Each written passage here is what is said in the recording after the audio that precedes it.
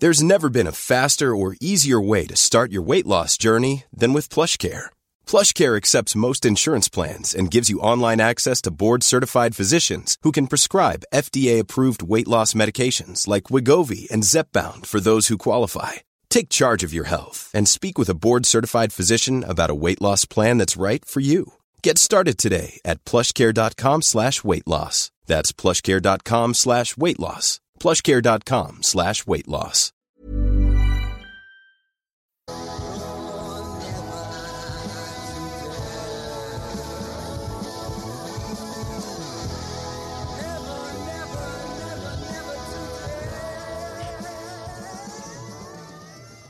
Hey, it's Renaissance, which is our Playboys spin-off show, but you wouldn't remember that because it's been a year since I've done one.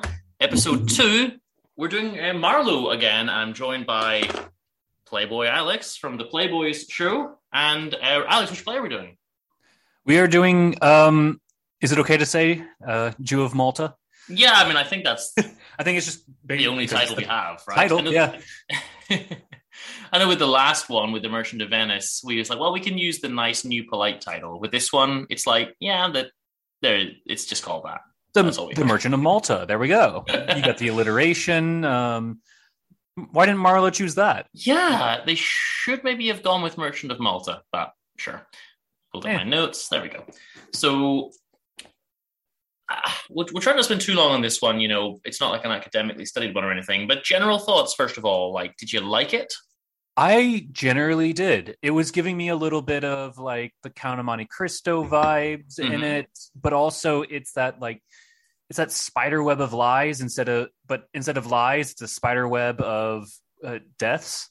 What do you think the body count is in this play? It's got to be like a couple hundred, right? Yeah, I think it gets a bit mad at times. I don't know. There's a few specific individual deaths, but then near the end, it's just like, yeah, then we just like killed all of that army that came and everything. It's like, okay. And then all the craftsmen, and then all these nuns for some reason. So it really racks up. So if you want a play that may be anti-Semitic and also involve poisoning nuns, then this is the one for you. Look, the main reason for doing this is we wanted to compare it with The Merchant of Venice. So obviously that'll come out as we go along, but I suppose I just want to ask you, top level comparison. Do you think this one shows favorably in comparison to The Merchant of Venice? In what way? Do you mean like just in general a good play in comparison to it? I think that it's safe to say they're both a good play, but I think The Merchant of Venice is memorable and I think people still like it. And it's one that you could do in schools and things. I do feel this one's a bit more obscure, or it hasn't held up quite as much, Sure.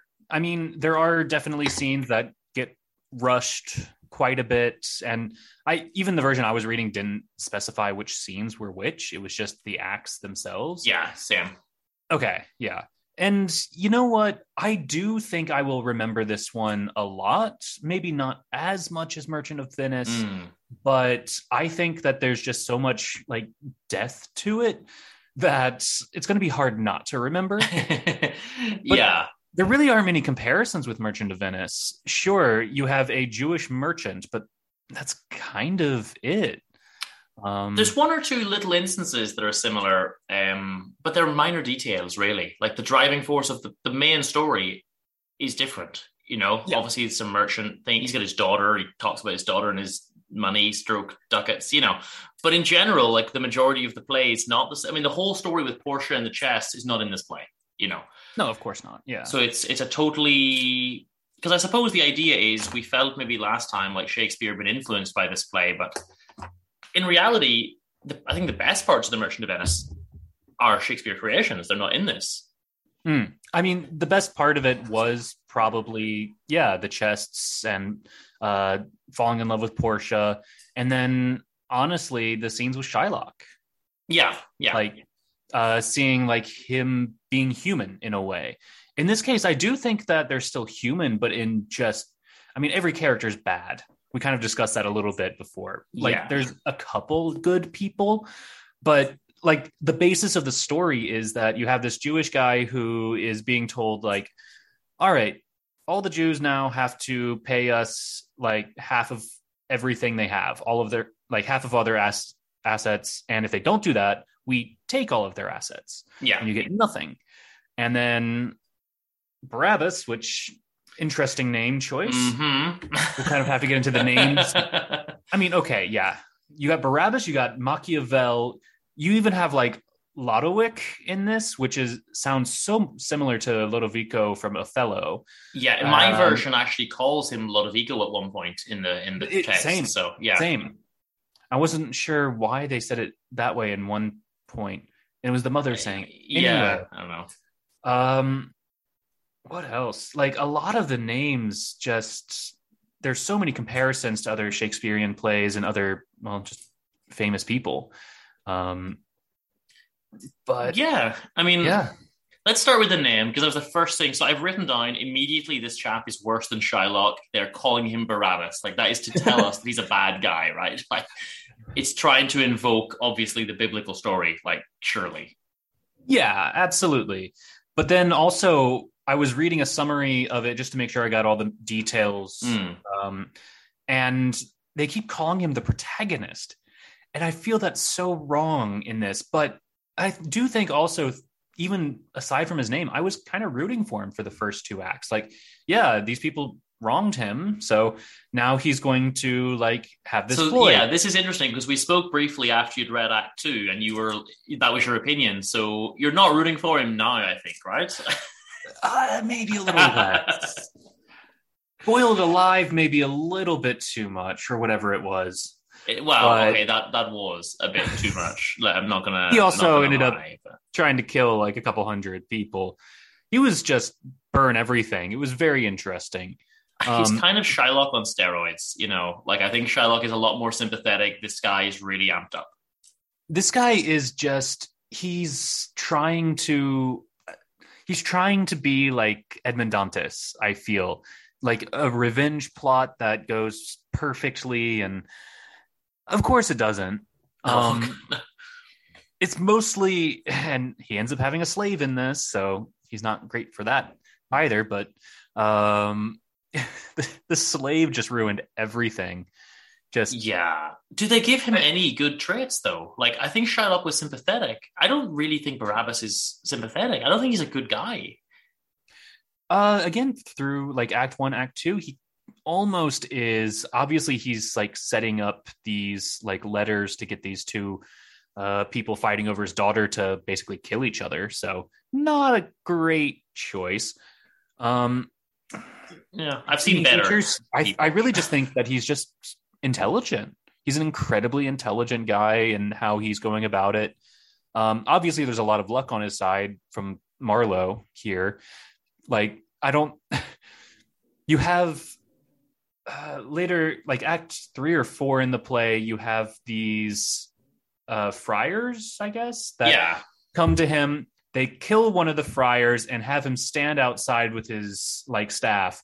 And another friar comes by and thinks he's going to be attacked, hits him on the head and feels that he accidentally killed this guy. Like, okay, you have to have a lot of luck for that to actually play out that way.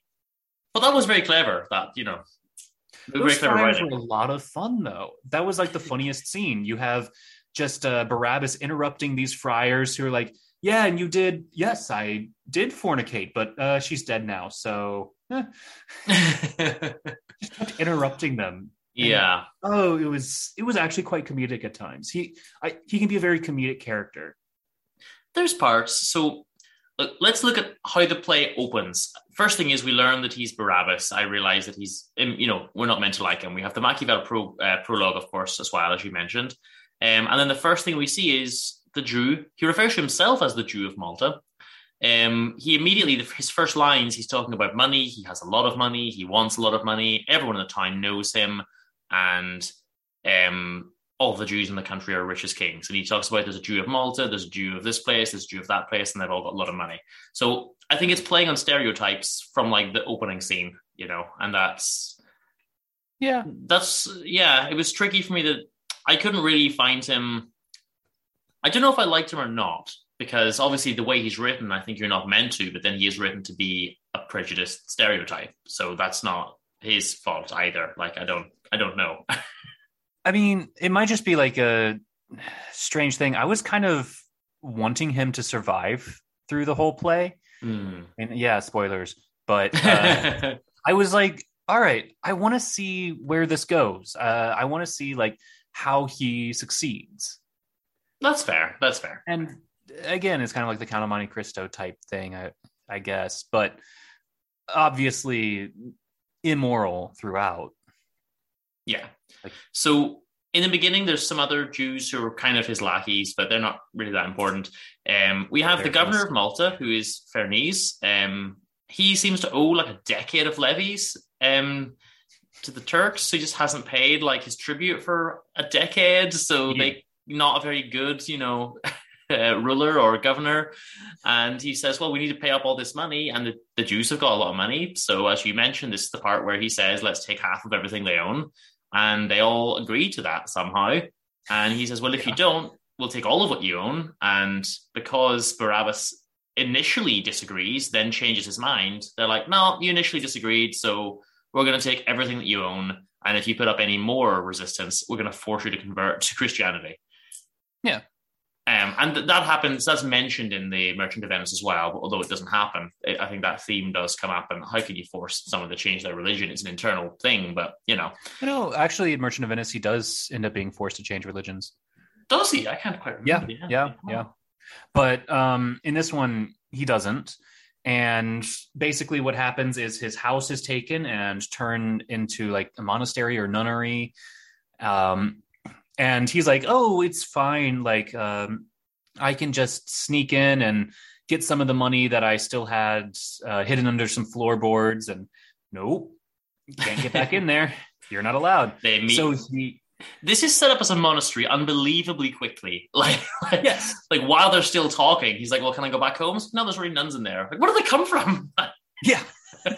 We don't get any, like, how many nuns are there? Who are they? Like, no, we don't install. But like, so what were they in a previous premises? Were these nuns just hanging around the street waiting until someone's house got confiscated? I mean, I don't know. They just really, really good at converting people. It would seem so. I like this quote. With the tribute money, they say, better one want for a common good than many perish for a private man. So there's a little bit of utilitarianism in there, which, I'm not a fan of, but I guess Barabbas wasn't either. So those kind of principles are always great when you're not the one. When you're the many, you're like, well, I can see why this works. And then when you're Barabbas, it's like, well, hold on a second. Yeah, why do I have to pay my share of taxes ever? Wait, no, that actually does make sense. Yeah, he's not a Tory. No, they mention that his wealth is more than the entire. Like, he alone has more money than the entire state of Malta combined. Oh, yeah. So, he is super wealthy. Yeah. Or Elon Musk at this point. So, with them owing 10 years, you do feel like, okay, it is fair to ask him to help. But at the same time, why has Farnese, consistently mismanaged the government of this province? Yeah, he is a terrible governor. I do not understand him. I did not like him at all at the get-go. No. But it's like, well, I've done my job poorly for 10 years, so I guess you've got to give us all your money. I can't see any other way around it. I feel like that is also a jab at a lot of leaders. So you can this say kind that of thing did happen, So we now meet his daughter, Abigail, and she's lamenting, and they talk about the hidden jewels, and then they can't go to get them. So she has to pretend to be a nun. He thought it was abhorrent that he should convert to Christianity, but her pretending is okay. It's not really pretending is why. Fine. No, pretending is totally fine. He would have pretended as well, I guess, but I don't know. And she was totally up for it. She's like, yeah, I'll support you. I'll do this and get you your money back, and then I'll leave the church right away. The holy life isn't for me, she says. The idea, I suppose, is that he starts pretending he's annoyed that she's converted, I guess, just to keep up the ruse or whatever. Yeah, it's entirely a ruse. They wouldn't believe that he would. Yeah. So Lodowick and Matthias, these two gentlemen who are both in love with her, and they say that they want to visit her in the convent and everything like that, in the nunnery. They do also mention that she's 14. And I'm like, Yeah, I would have preferred you just didn't give her an age than tell me that. It's not as bad as what happens later. I think we'll get there, but at this point, I believe Barabbas ends up getting a slave to help him with his crimes. Another villain. Yeah, so this is where we move, I think, from Act 1 to Act 2, and he gets the slave, a Turkish slave. Turkish. And they're the ones that they're fighting against. Yeah, I was going to say that's the key point. This is where we see the stereotypical prejudice towards the Jews again. We have Barabbas as a character saying that he only wants a slave who is sickly and will eat less. Like he doesn't want a slave that he needs to put any expenses into. And then immediately tells the slave, like, well, we're going to get up to some villainy together. And the slave's like, oh, that sounds good. Like, that's the plan. Oh, and the slave was happy with it. He's like, yeah, I've been slitting Christians' throats for years. Like, let's go. Yeah, he's burning their villages and things, he even says. And then you have Barabbas admitting to all those types of things as well, that he was a soldier and committed these, like, heinous crimes. And yeah. And I suppose, like, you're supposed to think that, well, maybe they were putting him down a lot and that's why...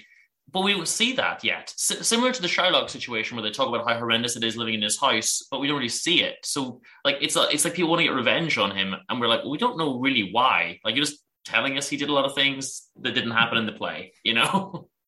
Yeah, and it really doesn't ever come up again. It's kind of pointless. Yeah. It is to say, like, he's a bad person. But the key point here is he's going to oppose Matthias from getting with his daughter. Don't really know why he's not happy with that match. I guess just he's a Christian, potentially. And then the slave, Ithamore, tells Barabbas about the burning the villages and everything like that. And he tells his daughter, even though you loved Matthias, I want you to seduce Lodovic. And then he vows that both men are going to die. So he uses them against each other, essentially. That's the idea. It is not a sin to deceive a Christian. So that's what we learn here. Only, I guess if they're a Jew, that would be a sin.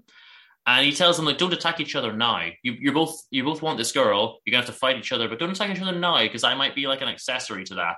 So maybe attack them like another time, which he then instigates. So sends them notes. They fight each other. He forges the notes so that it's written from him pretending to be from each other to meet at a place and fight. And then he's like, comes in from on high and watches this fight. And they, of course, both die.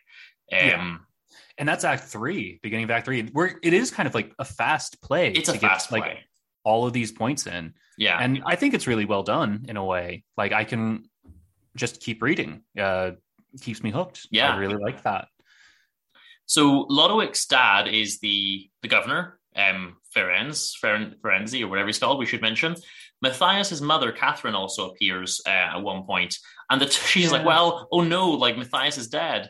I must die by the same sword. I love this kind of melodrama. It's like, there's nothing else to do but for me to die with the same sword. And then Ferenz says, well, is like, wait, I should die. Yeah, so first he says, maybe I should die as well. And then eventually they decide, or instead of us both dying for no reason, why don't we find out who caused all this?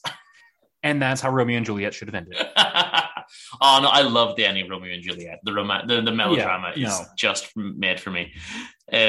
So Ithamore, the slave, for some reason, tells Abigail what happened. He's like, oh yeah, your dad wrote those notes and I carried them around. Nyak, nyak, nyak. Yeah, I was like asking myself, like, hey, shut up. What are you doing? Yeah. Why are you telling her this? This is not necessary information, and this is going to make everything worse. I guess he assumes that she's of the same thing as her dad. Like, he doesn't know her enough to know that she's a better person, I guess, So he just assumes that she's in on it or she's going to be happy enough with that. But she was in love with one of them. Like, does he know that? Like, I guess maybe it's not really clear if he knows or cares about that. He probably doesn't know. He's just thinking about the prostitute he ended up seeing at that point. Like, ooh, she's hot. I want to be with her sometime. Yeah. Were they necessary? I don't know. We'll discuss that later. There's some unnecessary bits, even though it is a quick play. The girl goes back to the nunnery, just is like, yeah, I'm going to come back here because like there's nothing else. Dad's not a nice guy. The nunnery have already accepted me, so I just, stick it out there. And the Jew then decides, angry. Mm-hmm. He's very angry. He decides that the slave is now going to be his heir. Like he's going to adopt the slave as his heir, disinherit his daughter. Well, he tells the slave that. He doesn't actually believe it. Wow, okay, that's fair. He planned at that point, like, all right, I'm going to get him out of the way as well too. Yeah, he did. That's kind of mentioned. He says that as an aside. But he says something which is very similar to the Merchant of Venice. So when I said the similarities are in the small details, he mentions, you can adopt and you'll eventually get all of my money, but during your life, you can use half of my money. That's the exact same phrasing that they used in the Merchant of Venice towards the end when they say to the guy, we've told your dad that he's got to give you half his money for your lifetime and then the rest of it, when you die. So it's an irrelevant comparison, but it's just interesting that there's little details that were the same, All right, yeah. And then the Jew decides... does not try to poison everyone. The Judas has to poison his daughter. There we go. Yes.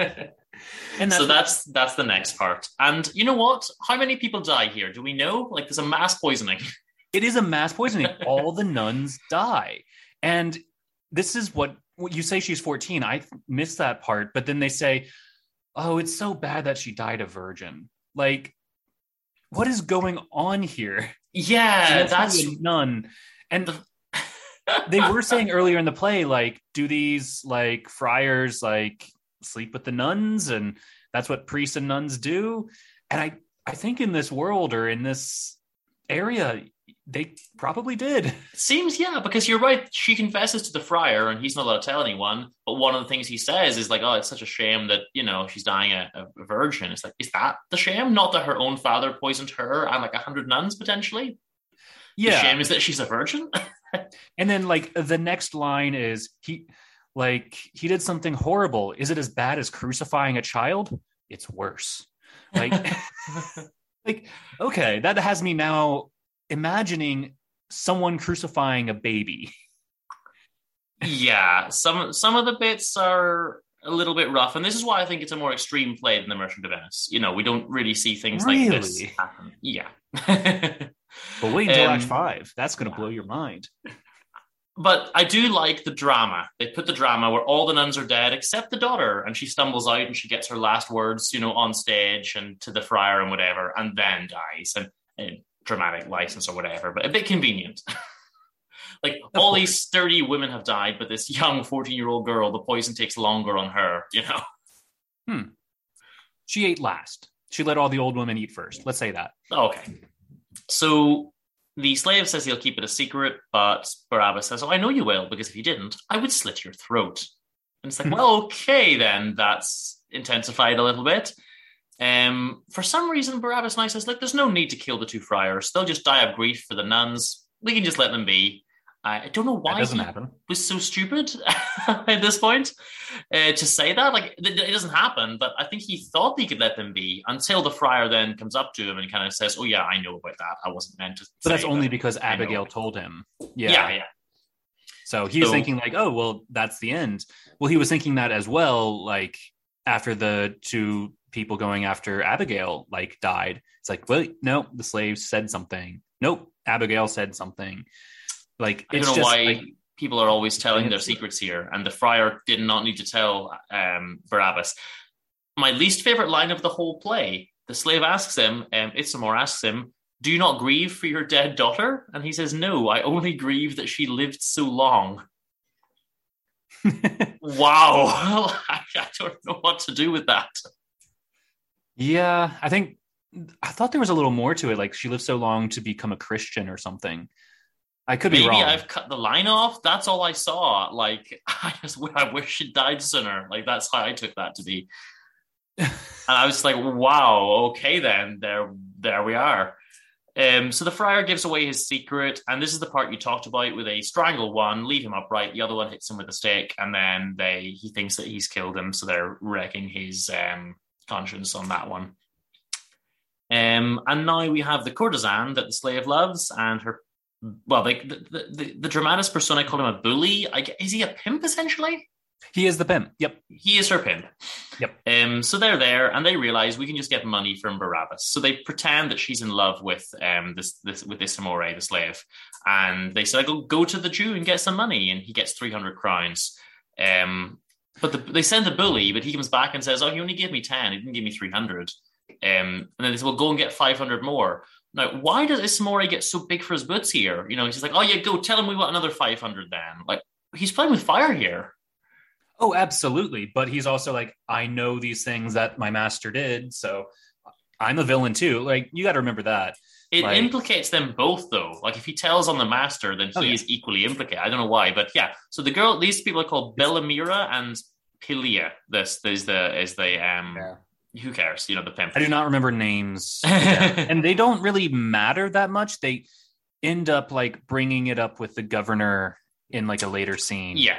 I mean, the only reason Bellamira is important is obviously with Bella being beautiful and she's the courtesan. So that's like, she's well named, I suppose. Yeah. There is another play from this time period. I can't remember who it's by, just called Bellamira. I assume it's not the same character, but that's an interesting aside. So yeah, they're going to get more money. Now we get the usual thing we always see in Shakespeare, which is the disguises, right? So Barabbas comes in disguised as a French musician. Doesn't cross-dress, doesn't feel the need to go that far. Shakespeare would have had to be a female musician or something.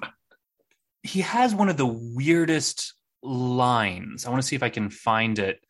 So they're talking about him. He comes in as a musician and talks about playing. And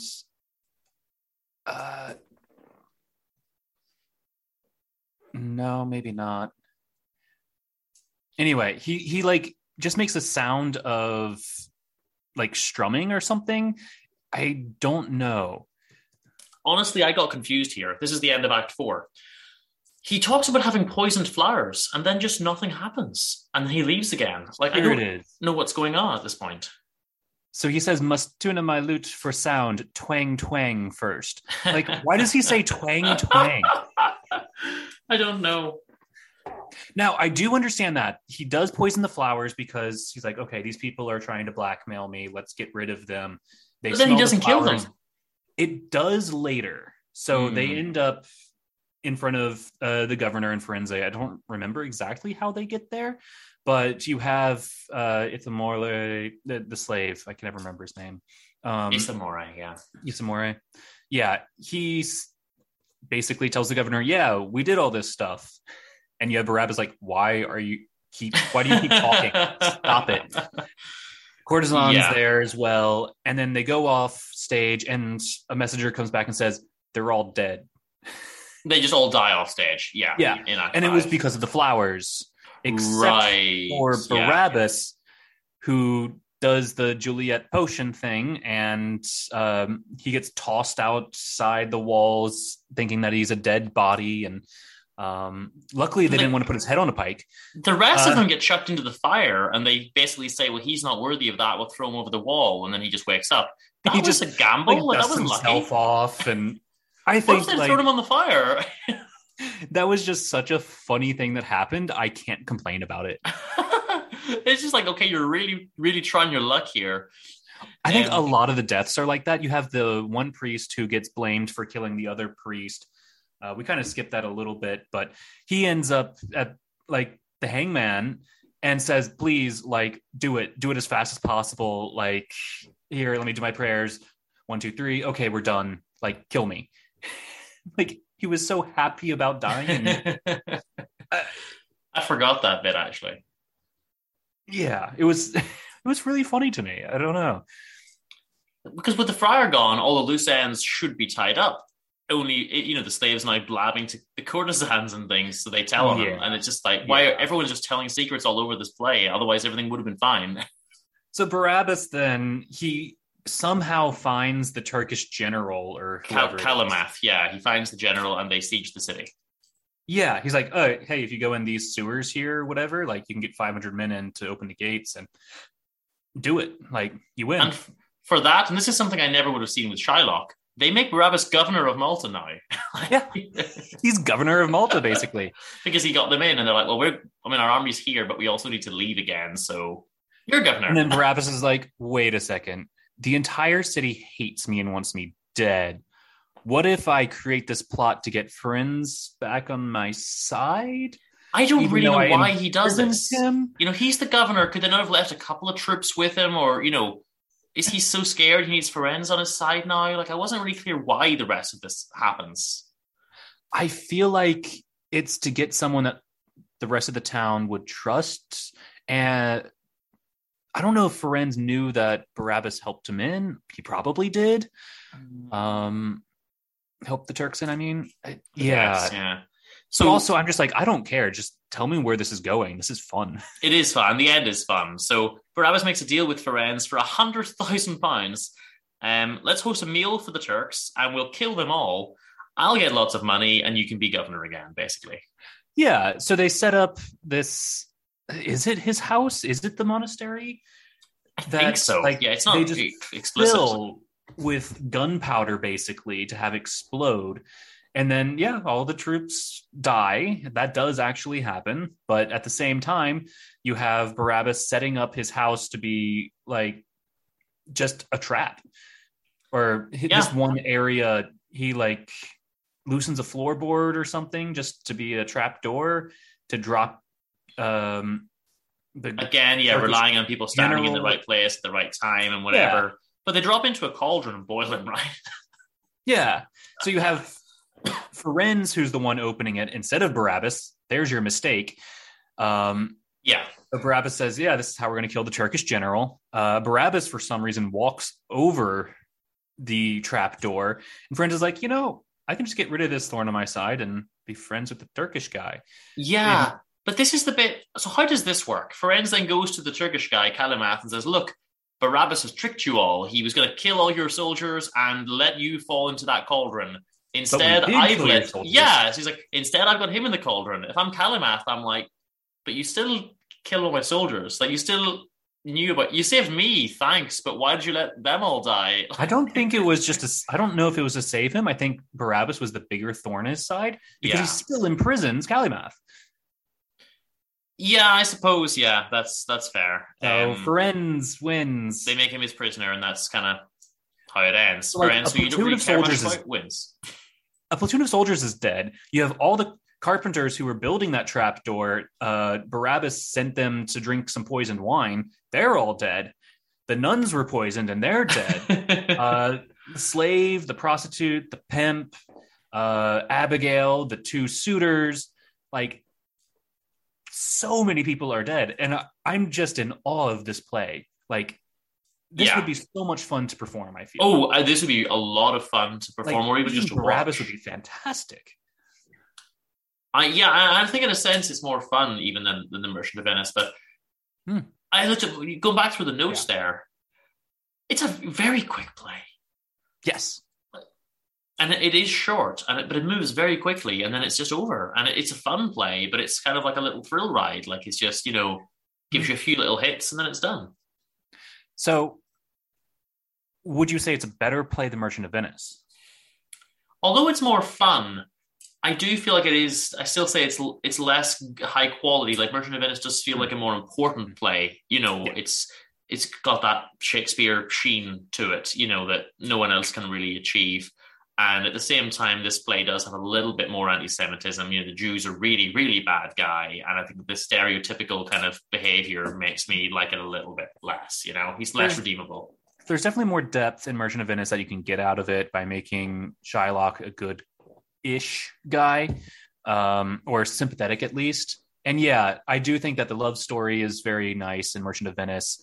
There are probably more problems that we have with Merchant of Venice, with like the trial and Act 5, in which you have Portia just taking advantage of the ring and all that. But yeah, this is one of those that you turn your brain off to. But yeah, Merchant of Venice is definitely more like art. I could see Merchant of Venice being like an artsy, dramatic movie. I could see this just being like a funny comedy action type movie. Like that's the comparison, I think. You put like Merchant of Venice up there with like, I don't know, Casablanca or Citizen Kane. This one is like, how would I put it? It's your like shoot 'em up. It's like Demolition Man for me. Sylvester Stallone, and yeah. But I would say that they're both good and they both have their own vibe. And initially, we wanted to read this to see how they compare, and the answer is they're both good plays, but they don't have that many points in common. Other than one or two little details that aren't that important. They both have a daughter. Okay, they're both Jews. They're both merchants. There is bits about the ships coming in and things, but that's standard for any merchant. It's not really a comparison in the play as such. Little details, but yeah, okay, there's the prejudice going on with the Jews and the fact that two people around the same time chose to write a play about that. Okay, there is some similarity in the backdrop, but the actual events of the plays are very, very different. Yeah, it's like, what, 10 years, 15 years after Shakespeare's version. So I thought it was slightly less, but it's a few years later anyway, yeah. Yeah, because this one's like 1623, I think. Okay. I could be wrong about that. I that. thought it was more like 8 to 10 years, but yeah, I think we're still talking in and around a decade, later. So, and that's interesting, but it's a good play. Oh, no, I'm completely wrong. Oh. Okay, so written in 1589 or 1590, so before. Yeah, this one came first. Sorry, right? Yeah. Oh, I think it's first by around 8 to 10 years, or I don't know why I thought it was later. Anyway, yeah, glad I fixed that. So the year was 1889 or 90. You said, yeah. 15. Sorry, 15. Oh my God, 15. And this one, yeah, Shakespeare's play was first performed 1605, but probably written in the late 90s. So, yeah, that's about a decade later. Yeah, they say 1596, 1599. So yeah.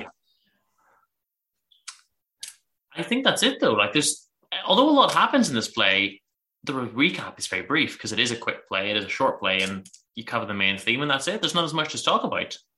Yeah, there really isn't a ton of depth. I guess the only thing that I think could bring a lot of depth from this is the parallels with Machiavellian philosophy, because that's basically what this is about. It's like pitting the providence of God versus like Machiavellian tactics. However, neither of us really know much about Machiavelli. Sadly not. Yeah. And so I feel like there's a lot there if you know more about Machiavelli, which is annoying. Yeah. So I'd like to talk more about it, but I don't think we're the people for it. Yeah, I think from our own knowledge and experience, we've covered all we can.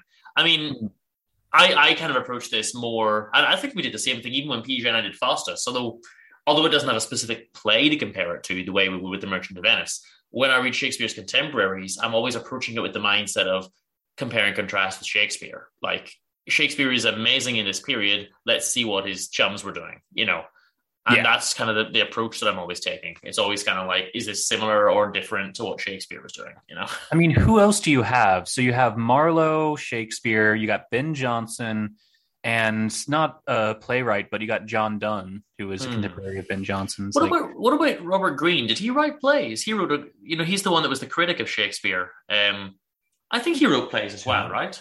No. Did he not? Yeah. Because he was annoyed. My knowledge of this is definitely going to the TV show, with the guy from Peep Show. That's where I'm getting my knowledge here. Upstart Crow. So there are some, but I don't really know them at all. So Thomas Middleton, John Webster, and Thomas Dekker are the three others that we haven't named. Okay. But I couldn't tell you anything about them. Hold on. So no, I'm right. Robert Greene, he wrote A Groat's Worth of Wit where he criticized Shakespeare, but he did write plays. Friar Bacon and Friar Bungay. A Looking Glass for London and England. He did a James IV to rival Shakespeare's. The Comical History of Alphonsus, King of Aragon. Selimus. The History of Orlando Furioso. So nothing that I've heard of. Yeah, that's kind of how it is. I mean, I feel like there's a lot to learn about Elizabethan. Well, actually, my last university had a class just on Elizabethan literature. Yeah, lots of focus on poetry. But for the plays, when you look at the time periods of English literature, a lot of it would have been poetry and plays. It's really up until, I mean, you would have had your Gothic stuff, but really it's from Jane Austen onwards where the novel takes over as the type of literature that is like the most talked about, and anything before that, we do get a lot of prose, we get less prose and more poetry, Yeah.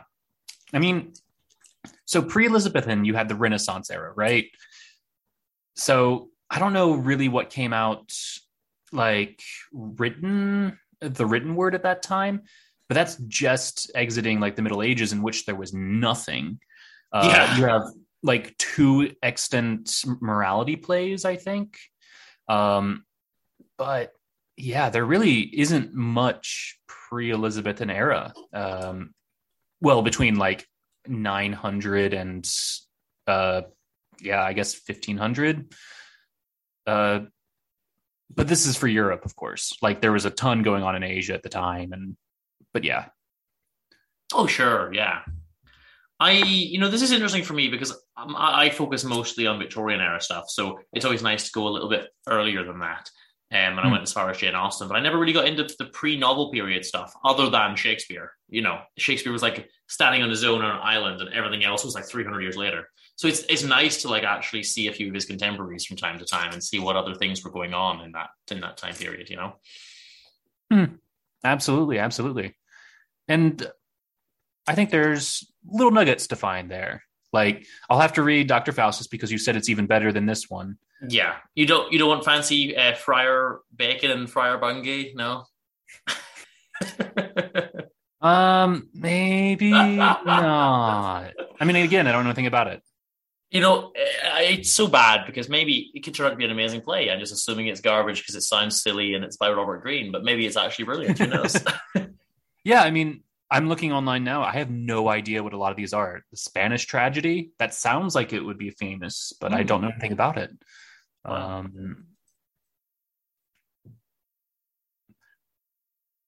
Well, I don't know, but we are gonna. Why don't you? Do you want to tell us what the next non-Shakespeare play is that we're gonna do with PJ? Well, it sounds like we're going to be doing Doll's House by Henrik Ibsen, one of the greatest playwrights of all time, and even one of the best directors, depending who you ask, as long as it's not Chekhov. Okay, we'll get into that. But Chekhov hated Ibsen, and this is stuff that's all new to me. I only really know theater from Shakespeare and from ancient Greece. So I'm surprised because this is late 1800s. Yeah, so it's the period I should like. So I'm really looking forward to it. I'm hoping I'm going to like it. So that's what's going to be coming up next. I think that's us. There's nothing else to say about this play. No, if you just want a fun ride, definitely check it out. This needs to be produced more. I want to see it in theater. Yeah. Okay, I can't even say have a Shakespearean day because it's not Shakespeare. Don't kill an entire nunnery. Bye-bye. And don't be anti-Semitic. Also that. Hey, it's Paige DeSorbo from Giggly Squad. High quality fashion without the price tag. Say hello to Quince. I'm snagging high-end essentials like cozy cashmere sweaters, sleek leather jackets, fine jewelry, and so much more. With Quince being 50 to 80% less than similar brands. And they partner with factories that prioritize safe, ethical, and responsible manufacturing. I love that. Luxury quality within reach. Go to quince.com/style to get free shipping and 365-day returns on your next order. Quince.com/style.